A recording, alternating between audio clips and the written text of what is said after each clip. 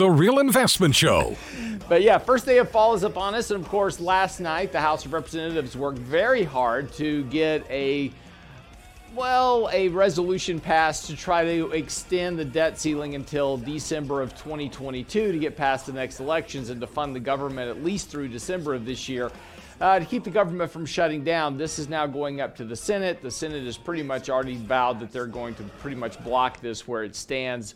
Again, this is all over really kind of haggling over this $3.5 trillion spending bill. Of course, the Democrats are now trying to put the blame out there. It's like, well, if the Republicans don't do this, it's going to shut down the government. We're all going to default on our debt. Just relax. No, we're not. Things that are going to get paid anyway are all mandatory spending items. Social Security, Medicare, Medicaid, military, and interest on the debt all gets paid regardless of the debt ceiling. So that won't happen, and we have other alternatives. But there's also no exact timeline as to when the Treasury potentially runs out of money.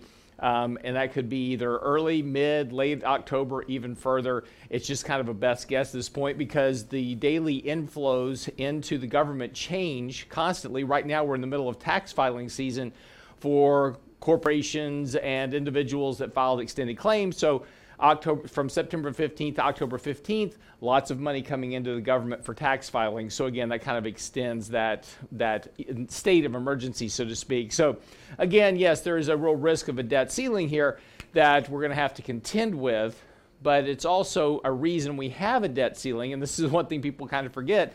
You have a limit on your on your credit card, right? To keep you from getting too far into debt, right? We give you a limit. We say, we can get this limit. You need to pay it off. That's the whole purpose of the debt ceiling. We've kind of forgotten that as we continue to climb higher and higher to debt, $28 trillion and counting now on government debt. The other big news today, of course, is the Federal Reserve. The Federal Reserve this afternoon will have their press conference following their latest FOMC meeting. Now, this is where they're going to be discussing most likely taper and this idea of trimming the balance sheet. Now, there's a lot of catalysts right now sitting on top of the Fed, so I would expect an announcement of some sort today that says we are going to be moving forward with tapering the balance sheet starting in November or in January of next year, some near-term time frame to start tapering the balance sheet. But that's going to come with a lot of caveats. They're going to be saying, well, we'll start taper provided that, A, we get a debt ceiling adjusted, that we get a budget passed, that we have, we're watching global economic growth, watching the Delta variant. They're going to have plenty of issues to put into their statement that will be bullish or what we call dovish for the markets. And again, after the markets have had a big sell-off here over the last, I'd say a big sell-off, markets are down a total of about 5% over the last 3 weeks. But it's been this rolling correction that has now pulled markets back to extremely oversold conditions. Lots of bearish sentiment in the markets. It's kind of hard to believe after a 20% run earlier this year, a 5% correction has gotten everybody bearish. But I told you previously that a correction of 5% would feel a whole lot worse than it actually is because of the low volatility environment that we've been in over the last year. And that's exactly what's been the case. When you take a look at, for instance, the Fear Greed Index, it's extremely fearful right now. Investors are just beside themselves with fear.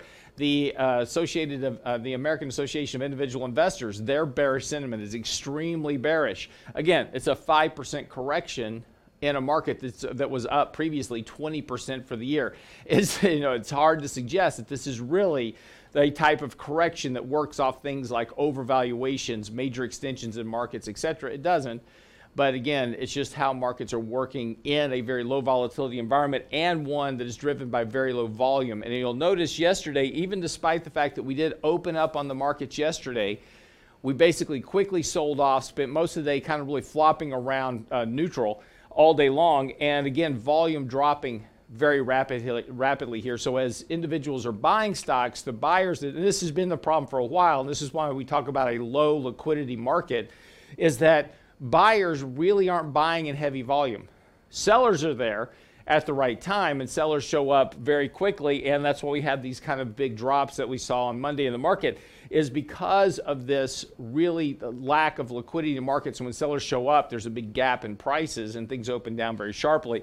But the buyers really aren't there. There's not a tremendous amount of buying volume in the markets, and that's one thing that may hinder the market recovery going forward. So a couple of things to be paying attention to today in particular is going to be whether or not the Senate takes up this debt ceiling bill, or they kick it out, and that potentially puts more turmoil up in Washington over the fate of our spending capability over the next month. The second thing, of course, is the Fed. That's going to be at 2 o'clock this afternoon. That's going to be the one thing that really kind of moves the markets late afternoon.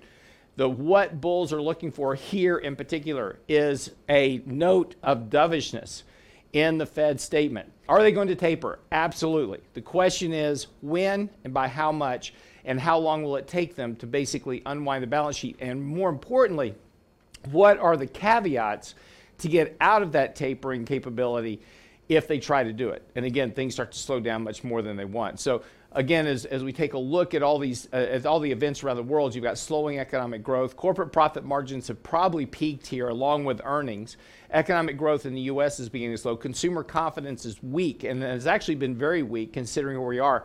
More importantly, you do have very strong inflationary pressures that are weighing on the consumer as well. And this is one of the bigger problems for corporations and corporate profit margins. PPI, which is the producer price index, is extremely strong and has been running at record rates. CPI also very strong, but PPI is even stronger. And what that suggests is that spread between the amount of inflation actually hitting producers and what they can pass on to consumers will start to weigh on corporate profit margins, because if they can't pass on that inflation, profit margins have to shrink. And that's one of the things between the supply chain disruptions, the inability to get shipping containers, the prices of those containers, the prices to ship for shipping containers are running the equivalent cost of 68 Ferraris for 3 months. So it's extremely expensive to ship. And if that cost can't be passed on to consumers through higher prices, and again, with consumers already struggling to kind of make ends meet, real wages not keeping up with what's going on with inflationary pressures. And even when we look at CPI, and we've talked about this here recently, is that in CPI, we talk about rent, owner's equivalent rent, and the rent income that people pay. That's not showing that big of a spike. And that's because that owner's equivalent rent really has nothing to do with what happens really in rents. But if you take a look at the National Rent Index, it is soaring right now. Rents for homeowners and for renters is going up extremely sharply.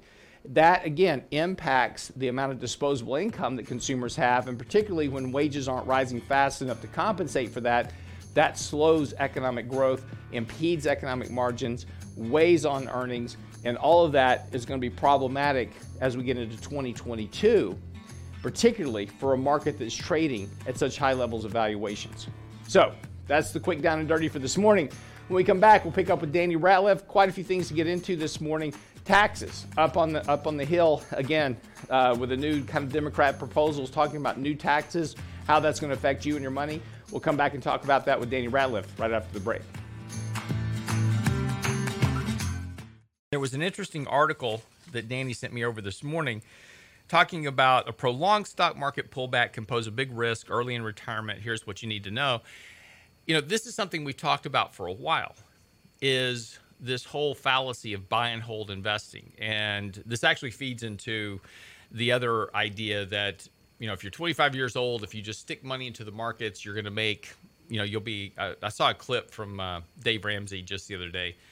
And I think Dave Ramsey is an awesome debt counselor, nothing wrong with it, but he made a comment. He said, if you're spending $500 on a car note, if you would take that $500, which I agree with, right? You should not be spending $500 on a car note. But if you took the $500 and invested it in a large cap growth mutual fund, in 30 years, it'll be worth $5.6 million. And there is some validity to that, but it doesn't really work that way because markets don't compound at 12% a year or 8% a year or 6% a year. And this is often what you see in these articles. They'll say, you know, if you're 25 years old, save $500 a month into your Roth IRA, and if you get 8% a year, you're going to be, you know, multimillionaire when you get to retirement. If that was the case, there'd be a lot more rich people in the country. But markets don't work that way. They don't actually compound. And when you have losses, and this is one of the things that is about this idea, if you're moving into retirement and you're taking on a lot of excess risk and you get into a prolonged stock market downturn, which can happen and will happen at some point, it can really derail your financial plans. And, it's something that Danny works on a lot about, talking with clients to try to prepare them for these downturns. And when you're doing financial plans to, not assume these financial plans, a lot of them are, if you have this much money, you get 6% a year, you'll have 4% withdrawal rate in retirement, you're fine. Problem is that doesn't work that way. And using variable rates of return makes a much better structure to be thinking about retirement. Danny, your thoughts? That's right. I mean, so often we see there's no sequence of return risk within these plans that a lot of people generate. And, like you said, if you can make 6% every year and withdraw 4%, you're in the money. You're doing pretty good. And, that'd be great in a perfect world where we can rely on some fixed income or fixed type of rate. Unfortunately, that's not the world we live in. That's not the world we've ever lived in. We've always had these variable rates, and we need to be realistic within these plans. I'm seeing all kinds of headlines with, obviously taking advantage of this little pullback we've seen here recently.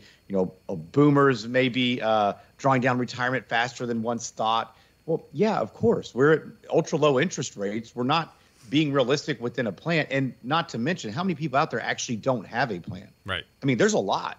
There's a lot of people who are kind of winging it with a pen and a spreadsheet, right? And that's okay too. But we need to be realistic. We need to understand how markets actually work.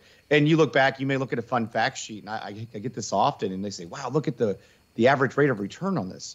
I say, "Well, yeah, but how long are we going back?" Number one. Number two, we couldn't find those rates of return 2-3 years ago when they still included 2008. Now they're everywhere because we're past that, especially when you look at the 10-year, because that's what most of them are reporting. Yes, it is. So we got to set those realistic expectations when we invest and understand how to withdraw, where to take funds from, and then be realistic. How long will you actually live? Many plans say you're going to go to 100. I hear many people say, "Well, I'm not living past 80. Nobody in my family lived past 75." But we're finding that that's not the case. People are living longer and longer. Yep. Well, you hit on a pet peeve of mine, and this gets put around a lot in the media, talking about these rates of return from funds. They'll say, if you take a look at the SPIVA index, right, and there's an annual report from S&P about SPIVA, which is the returns of passive versus active fund managers, and it's fine. It's a fine analysis, and what it goes to show you is that passive outperforms active over time, and you should just be a passive indexer, and you're fine. Just ride the markets up and down. There's a lot of fallacy with that because, again, when you take a look at fund fact sheets, right, and they say the 1, 3, 5, 10, 20-year returns, that assumes that you bought that fund exactly 1 year ago, 3 years ago, 5 years ago, 10 years ago, and you bought and held it that entire time frame. That's how you get that return. That's not the way it really works. If you happen to buy the year before, for instance, if you go back to 2000 is a good example, right? There were plenty of funds with 10-year track records that were stellar. They were .com funds. They were great funds. And Fair Home Fund was another big winner. I mean, it was, these were funds that people just couldn't wait to get their money into. 10-year returns were fantastic for that period of time. The next 2 years were terrible. A lot of these funds didn't exist after the next 2 years, and that's the real key. It's not about track records, and this is where people get very lost in when they're making investments. They go, "Well, how have you done over the past 5 years or 10 years?" Doesn't matter. That's what am I going to do going forward? That's the question you want to know. That's the answer you want, not how you did in the past, because inevitably, if you buy whatever performed well in the past, you're probably buying into the peak of some investment cycle that's about to underperform. And Callan does an annual study on different things, sectors and funds and markets. And what you find is that with regularity, whatever was trading in the top 5 or 10% of returns over 1, 2, or 3 years tends to wind up at the bottom of returns in the next 2 or 3 years. And this is important for investors to understand, is that it's easy to chase performance, but you wind up buying what was working, not what is about to start working. I think that's a really good point, Lance. If you look at kind of that quilt sheet, and you know what I'm talking about, kind of a heat map, and you see year after year where some of the worst performers become the better performers, and then vice versa. And I think that's really important to take into consideration. You know, when I first started in the industry was right about the time you were just talking about, and I was at a big brokerage. I walk in, they hand me a big old magazine and say, "Hey, here's some people to call, sell some investments." I thought, oh, geez. I mean, I was literally as green as you could be, and thinking this is not the proper training scenario here. But as you start to go through here, and I was asking questions, I said, well, just find that one that had really good returns. Mm-hmm. And now, had I had done that, and some of these were, I mean, if you remember back, AIM Investments, some of these big firms that were focusing on technology, and returns were 90%, 100%. And so ideally for most people, it's probably a pretty easy, oh, yeah, this thing did great, I want in that. And that's unfortunately how most people invest. I do think we've kind of adapted over time where we're getting smarter and smarter about these things, but that's still human nature. We want to be in something that's really, really good. And unfortunately, that strategy is not the best strategy. I mean, you talk to many people, they say, look, we've never made money. And it's usually because you're investing with emotion more so than with, a thoughtful process. And so I really like what you mentioned to me. I do think it's important to understand, looking back historically to some extent, so you can get a better feel, especially when you look at a broad money manager. But when you're looking at a fund or something of that nature, we've got to be really cautious. And also, you hit the nail on the head when you said strategy. What is the strategy? Do you have one? Mm-hmm. Are you just going to typically buy and hold and ride it out? Which unfortunately, that's what many do, and it's an easy strategy to adapt to because, hey, you're never really wrong. You're always in. And, hey, markets go down. Unfortunately, when markets go down and you need to take a distribution, that's when it hits home, and that's when it impacts that plan long term. Well, and the other thing, too, is that going back to the plan and talking about, I'm actually writing an article on this I'm going to have out in the next week or so, because there was another article that was written talking about, market timing is the death of returns. And again, there's a big misnomer about market timing, and that assumes that anybody that actively manages money, in terms of managing risk and exposures, these type of things, they must be market timers, and that's not the case. Market timing means you're all in or all out. So you're putting 100% of your dollars on Apple, and you're betting it's going to go up, and then you sell it and you're out, and then you're looking for the next trade. That's market timing. That you can't do consistently. Nobody can. You may get lucky a couple of times, but to consistently market time doesn't work. Managing risk does work. And avoiding downturns is critically important, and particularly to a financial plan. Regardless of whether you're 25 or 50, those downturns have two implications. One, it destroys capital. So you had $1 million in your account, you drop it to 800,000. Well, you've got to get it back to $1 million again just to be back where you were. Well, that takes time, and that's time that you don't necessarily have. We don't get more time. The time that we use getting back to even isn't making us money, but here's the other problem with it. Our plan said we had to make 6% a year. So if it takes us 2 years to get back to even, that's 12% more, 6% for each year. Compounded, which is actually now 13, 14% that I've got to get back just to get back on my plan. So it's incredibly important long-term financially to avoid those downturns and to mitigate risk as much as possible. Riding markets up and down is fine, but you'll wind up missing your financial goals every single time. Be right back after the break with Danny Ratliff. The one thing that we tend to get away from is understanding risk. And this is particularly problematic when you have a very long bull market like we've been in now. Over the last 12 years, the market just goes up. What risk? And this is where you start seeing things like we see on TikTok right now. There was an interesting Bloomberg article out earlier this week talking about these young Gen Zers that are on TikTok making $500,000 a year telling people how to trade. And what's interesting is they may be trading, but that's not where their money's coming from. They're not building, they're showing their lifestyle and their flashy cars and whatever it is, but the money's not coming from their success as traders. The money's coming from their advertisers that they're advertising for. So if you watch these guys, they'll say, oh, yeah, I'm trading this stock. By the way, put your money over with Wealthfront as an example, who's a robo-advisor that's just buy and hold. So it doesn't really even kind of match up to what you're doing. But, that's what's going on here. But that's what happens in very late stage bull markets where there's lots of exuberance. Markets just go up, seems easy until things don't.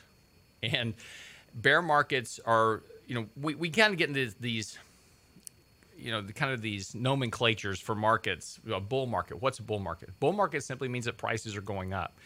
Why do you call it a bear market? Because when a bear market happens, is extremely fast, and it's like a bear attack. It mauls you and knocks you down and tears you up very quickly, and then it's over and he walks off. If you ever watch the movie Revenant, you'll understand. But that's why it's a bear market, because it's a very grueling, brutal event that doesn't last very long. And so people go, well, don't worry about bear markets. And one of the charts that you'll see thrown around a good bit is that shows the percentage return of bull markets versus bear markets over history. So it'll show you these bull markets that are up, 1,000%, 2,000%, whatever. And then it shows you these little bear markets on the bottom that are just down 40% or down 50%. So why worry about a bear market that's down 50% when you just had a bull market that was 2,000%, right? That's nothing to worry about. Well, that's very deceiving, because if you lose 50% of a 2,000% advance, you gave up half your money. Not half the gains, you gave up half your wealth. And that's the big difference that people don't talk about. If you go back throughout history and look at the point returns, how many points did the market go up versus how many points did the market go down? They're almost identical over time. In other words, bear markets tend to take away the majority of your gains from the previous bull market when they occur. And this happens repeatedly throughout history. So this is why bear markets are so important to understand and so important to manage the risk of. You don't know when they're going to happen. You don't know how they're going to happen, but when they do happen, they happen so fast. It's like a bear attack. You simply don't have any chance to escape it. And that's the real warning that you need to think about with your money, because the losses, as Danny was talking about, is if my plan calls for a 6% rate of return for me to reach my financial goals and I lose half my money, I am not going to reach my financial goals. And it doesn't have to be half. It can be 30%. It can be 40%. It can be 20%, and you won't reach your goals. And that's the important thing to understand. It's time, it's capital growth, and ultimately it's about return on investment. But those three can't exist without the risk of a major drawdown, which is the part you have to focus on the most. A lot of people were able to take advantage of some of these big events that we've seen as of the last 20 years, right? The tech bubble, the bust there, the .com bust essentially, and then 2008. And so many people didn't feel it as you're an accumulator. You're putting funds in, and a lot of times we fail to realize how much we've actually put in, or an employer has, the funds that we put aside, and we account it and say, wow, this is a great year. Look at all this growth. Well, a lot of that was you. That's your human capital. Nice. And when you turn that off, that's a big difference. And now if you get into a retirement year and you're taking these distributions and you see these big drops and you actually experience that, now you start to really, that's a big impact to that financial plan. And so, if there's anything that I think that if you're listening, you should take home is, one, get a plan. Make sure it's realistic. Use some realistic numbers. What happens if you experience a drawdown in those first couple of years of retirement? What happens in each and every year? We're actually moving that. We're making a change with that. And so, for our clients each year, we're going to assume that there's going to be a big drop here at some point. And so that should give somebody a little bit of peace of mind. Also, use some realistic life expectancy results, right? And I know you say, well, what is that? How do I get there? Many people could say, hey, a lot of plans run to 100, and then you're eating ramen noodles, and, that's no fun, right? But go to Living to 100. It's livingto100.com and take their life expectancy quiz. We have our clients do that. It gives us some more realistic data. So that's a point you can take, kind of stick in your pocket, look and see what you can, what's your life expectancy. And that kind of helps you plan for a lot of things within that financial plan, Lance, not just for market returns and, expectations on how long your funds will last, but how you should take Social Security. What does a pension look like? Is it, do you take that defined benefit plan as a lump sum, or is it better for you to take that as that actual pension? I mean, there's so many different questions and things that we look at within these. And, how to marry that all together is really extremely important, Lance, and not just from the money management side, but all of those things that are moving parts. Yeah, I took that Living to 100 quiz. It said I was already dead. So Said I should retire now because I just don't have much time left. Oh, I know that's not true. I made sure I knew when you were getting on there. So, but yeah, this is all very important stuff. And again, I know it's a little bit boring, it's a little bit rehashed, but it's when you get into these periods of the markets to where you start to actually see, oh, there really is volatility. This is where investors start to make some mistakes, and this is why it's important to kind of just readdress some of these issues that. It's easy to get swept up into the hype of the markets, and you watch, CNBC, and it's like, oh, markets are up today, and as soon as you have one down day, it's markets in turmoil, and it's very emotionally gripping, right? So it kind of whips you around. It's like, oh my gosh, should I sell everything today? No, that's not money management, right? Money management is just about managing risk. So this is why we talk regularly about we took some profits, we raised some cash, we added to our fixed income exposure to hedge off some of our portfolio risk. That's the process of active management that over time, yeah, you may not beat the market every year, but that's not the goal. Whoever said that money management, you had to beat the market every year, this is something that Wall Street tells you in order to sell your product. The goal is not to beat some random benchmark index. By the way, if you're 50, 60, 40, having 100% exposure to equities probably isn't the best idea to start with, right? So why are you benching yourself to an all equity index that pays no taxes, has no distribution requirements, has no fees, has no internal expenses that you have to pay out for, has none of that. It has no relation to what your portfolio is doing. So, invest your money to grow your money. That's why we do this. But don't put some unrealistic expectation on that growth because it requires you to take on way too much risk. And risk is fine as long as markets are going up. And I told Brent the other day, I've been using this example for a while about what risk is. And risk is basically jumping out of an airplane without a parachute, right? And so, if I jump, that's a lot of risk. And then some guy actually did it and landed in a net. So I can't use that excuse anymore. I can't use that example anymore. But, this is, risk is how much you lose when you're wrong. And you can jump out of the airplane without a parachute and hopefully have a net at the bottom, and hopefully you'll hit the net. But if you don't, that's risk. And that's the part that we tend to forget. The markets and the media tell us to equate risk to return. The more risk you take, the more money you'll make, right? That's what the media tells us. What risk is how much money you will lose when you're wrong. That's what risk is. And that's when we play poker. It's interesting. We very quickly separate risk and reward when we play a hand of poker or blackjack, whatever it is. I've got a bad hand. I don't bet much or I fold. Why? Because the risk is I'm going to lose my money. So why bet on it? But we do it every day in the stock market without expectation. Having that strategy where you do raise some cash gives you a couple of different advantages. So number one, if the market does deteriorate further, you do have cash that you can live on, right? The other aspect is that how many people can actually buy that dip? Not many, because if you're riding it all the way up and all the way down, you're kind of stuck. And that's where if you have a strategy where you can raise some capital over time, take some profits. I know we like to use the analogy of trimming the garden. And I think it's a really good way to look at it, right? You have a bad one, you have a weed, you pull it at some point. You cut your losses, but you're eventually going to take that rose off that out of the rose garden, right? You want to trim it. That's why you have these things. And so same thing with profits. I think that's really important to make sure that you have a strategy to give you that protection, but also give you that flexibility when those events do occur, that you can utilize some of these funds. And look, everybody wants to say, well, Lance, I know you hear this all the time. Yeah. You didn't buy it at the very bottom. Exactly. What in the heck? You didn't buy the dip. You waited till it came just up a smidge. Yeah. And the reason you're doing that's obviously because who wants to catch that falling knife? Right. Well, and I think that's difficult. Yeah, and again, what's the number one rule in investing? Everybody says it all the time: buy low, sell high. Every major, great investor over time had the same philosophy in one form or another. You read the rules of anybody, right? It's buy low, sell high. But yet, buy and hold is never buy, never sell, just buy. It's counterintuitive to the whole process of investing over time, but it's a great way for advisors to have like an armchair approach to managing money. Oh, just put your money in this allocation, hold it, we'll charge you a fee for it. You don't need an advisor for that. You can do that yourself and save yourself the money. Be right back after the break with Danny Ratliff. Don't go away.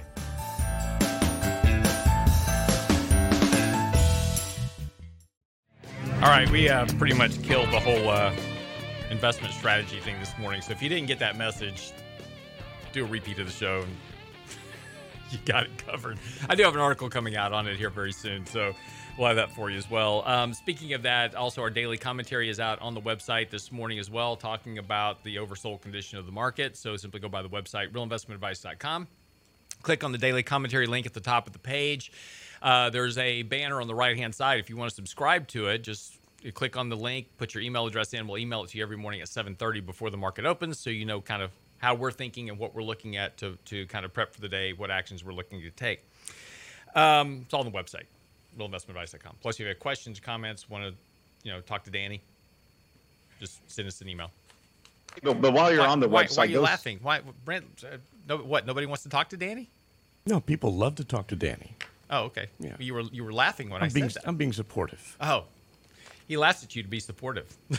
It's a positive, hey, much appreciated. positive response. Hey, there you go. But while you're on that website, go sign up for our next Lunch and Learn. We actually had an event here this last weekend. It was great being out, seeing people once again live in person. But we're going to do this one as a webinar.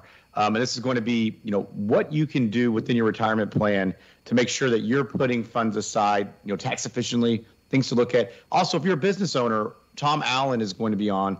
He's our retirement plan consultant. He's going to be talking about things you can do as a business owner to capture, make sure you're taking advantage of all the benefits as an owner, putting funds aside, tax advantages, retention for employees, all of these really important things. So go sign up at realinvestmentadvice.com. That's going to be on September 30th, next Thursday, not tomorrow, but the following. So we'd love to have you there.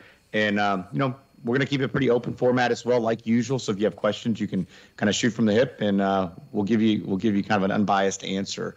But Lance, one other thing before we put that complete investment strategy to bed, and I want to mention one thing on markets is I'm getting lots of calls this week, as I'm sure you are as well, about, oh my gosh, the Dow's down 800 points, and years ago that would have been awful. Right. I mean, you remember, I think this was back, I can't remember if this was 07 or what year it was, but the market went down like 777 points and it triggered the circuit breakers. Everything shut down. Yeah, that was Lehman. That was Lehman in 07. Oh, sorry, 08. Sorry. And so we had a handful of events similar to that. But back then, that was huge. Mm-hmm. That was a big deal. Now, 800 points is 2%. So just want to kind of put it in perspective. When you look at the markets, these 2% swings are not, they're not unusual. Maybe in the last year, but in a grand scheme of things, they're things we've experienced, many, many times. Those numbers make it seem that much worse because, yeah, those are big numbers, and that's what they used to be really big. But the market is so much bigger now. Mm-hmm. We need to put that in the perspective. Yeah, and that's a great point. I mean, one thing that that has happened because we've run the markets up so much, to your point, is we've also don't understand this problem of liquidity. And we've talked about this repeatedly, is that there's simply just no buyers out there. And so when you have a day where they're selling, and this is what happened last March, and again, we saw it just this past Monday, is when the sellers show up and everybody wants to sell at one time, the buyers are a lot lower. And that's why the market is down, 800, 900 points, 1,000 points. And to go back to March of 2020, we were down 1,000, 2,000, 3,000 points in a day. And this was part of that lack of liquidity. And yeah, it feels terrible when you're looking at the screen. It's just red everywhere. And you've got, people on CNBC running around with their hair on fire, markets in turmoil. But you've got to kind of step back and go, where am I really within the context of things? How far have I come versus what am I actually giving up right now? And to help limit that emotional swing. And that's the biggest challenge for investors, and why investors underperform over time and wind up missing goals is because they react emotionally. And we've talked about here over the last couple of days about carrying an umbrella. We may be taking profits and raising cash early, and the markets are still going up, and you're going, well, you're missing out. Well, yeah, maybe, but I can always put cash back to work. If I think there's going to be a correction or the risk is too high and I can take some money off the table, great. If I'm wrong, I can always put money back to work, and sure, I miss a little bit of the gain, but really, what did I give up? Now the problem is for a lot of investors is they're down 5% in their portfolio. Now they're trying to figure out what to do. And as Danny said earlier, they didn't sell anything, so they have no cash to invest. You can't buy low if you didn't sell high.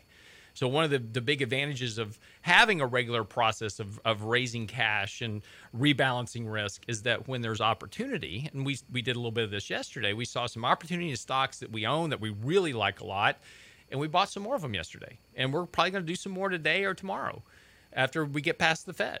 So, this is just the value of money management. And this is when you go talk to an advisor, this is what you pay for, is somebody to manage that unemotionally for you, be willing to step into the fire and buy when you wouldn't personally be buying because you think the markets are going down more. That's what you have an advisor for.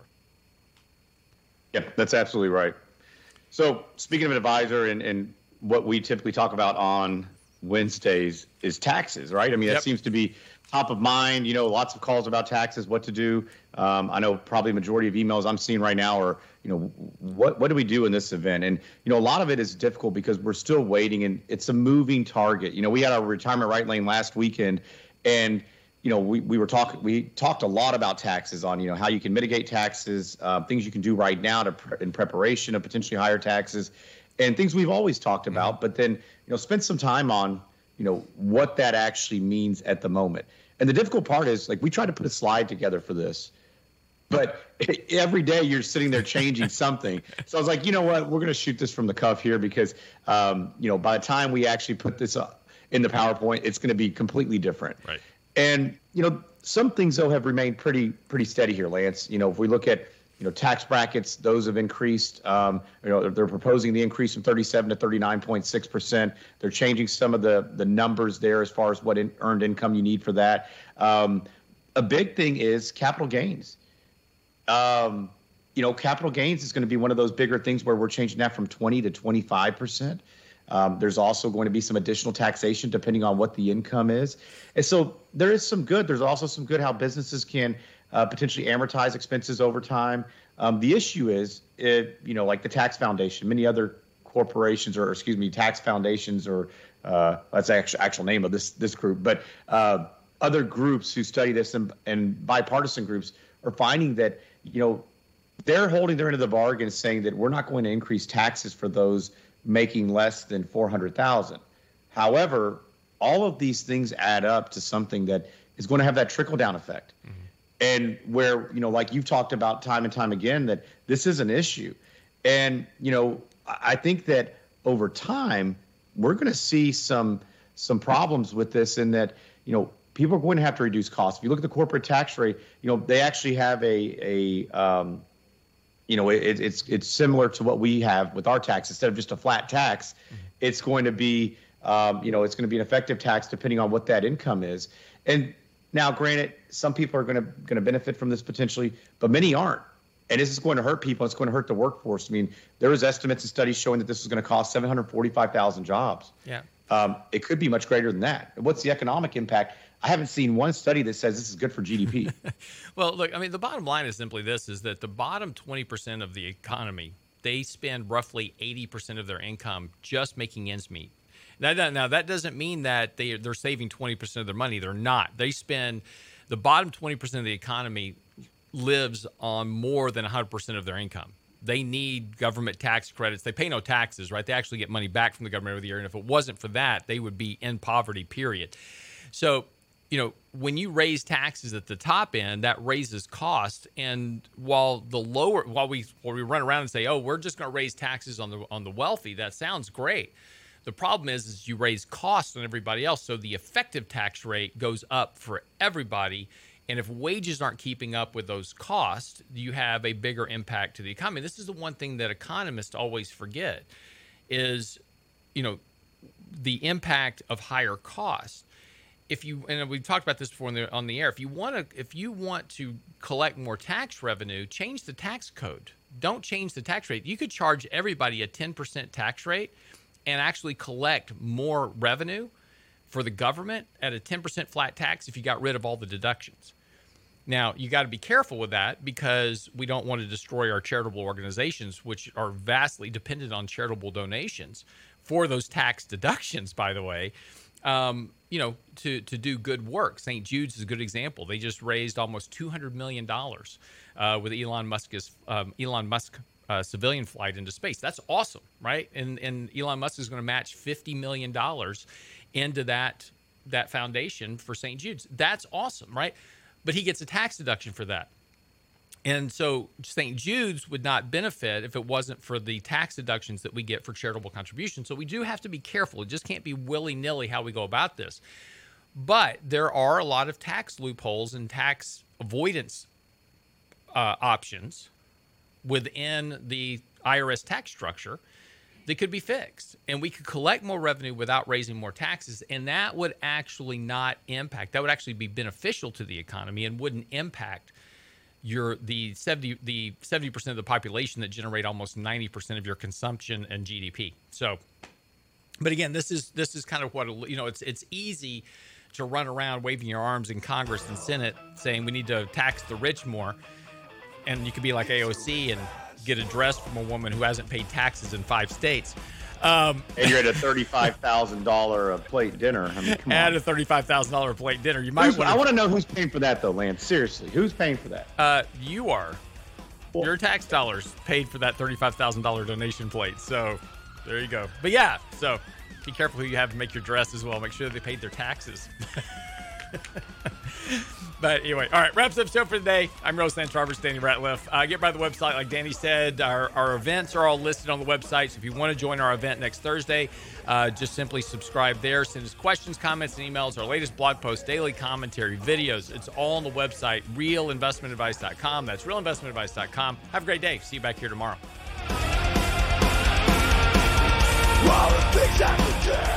Get daily investment news you can use, delivered at the speed of the internet. Sign up for the Real Investment Report now at realinvestmentadvice.com.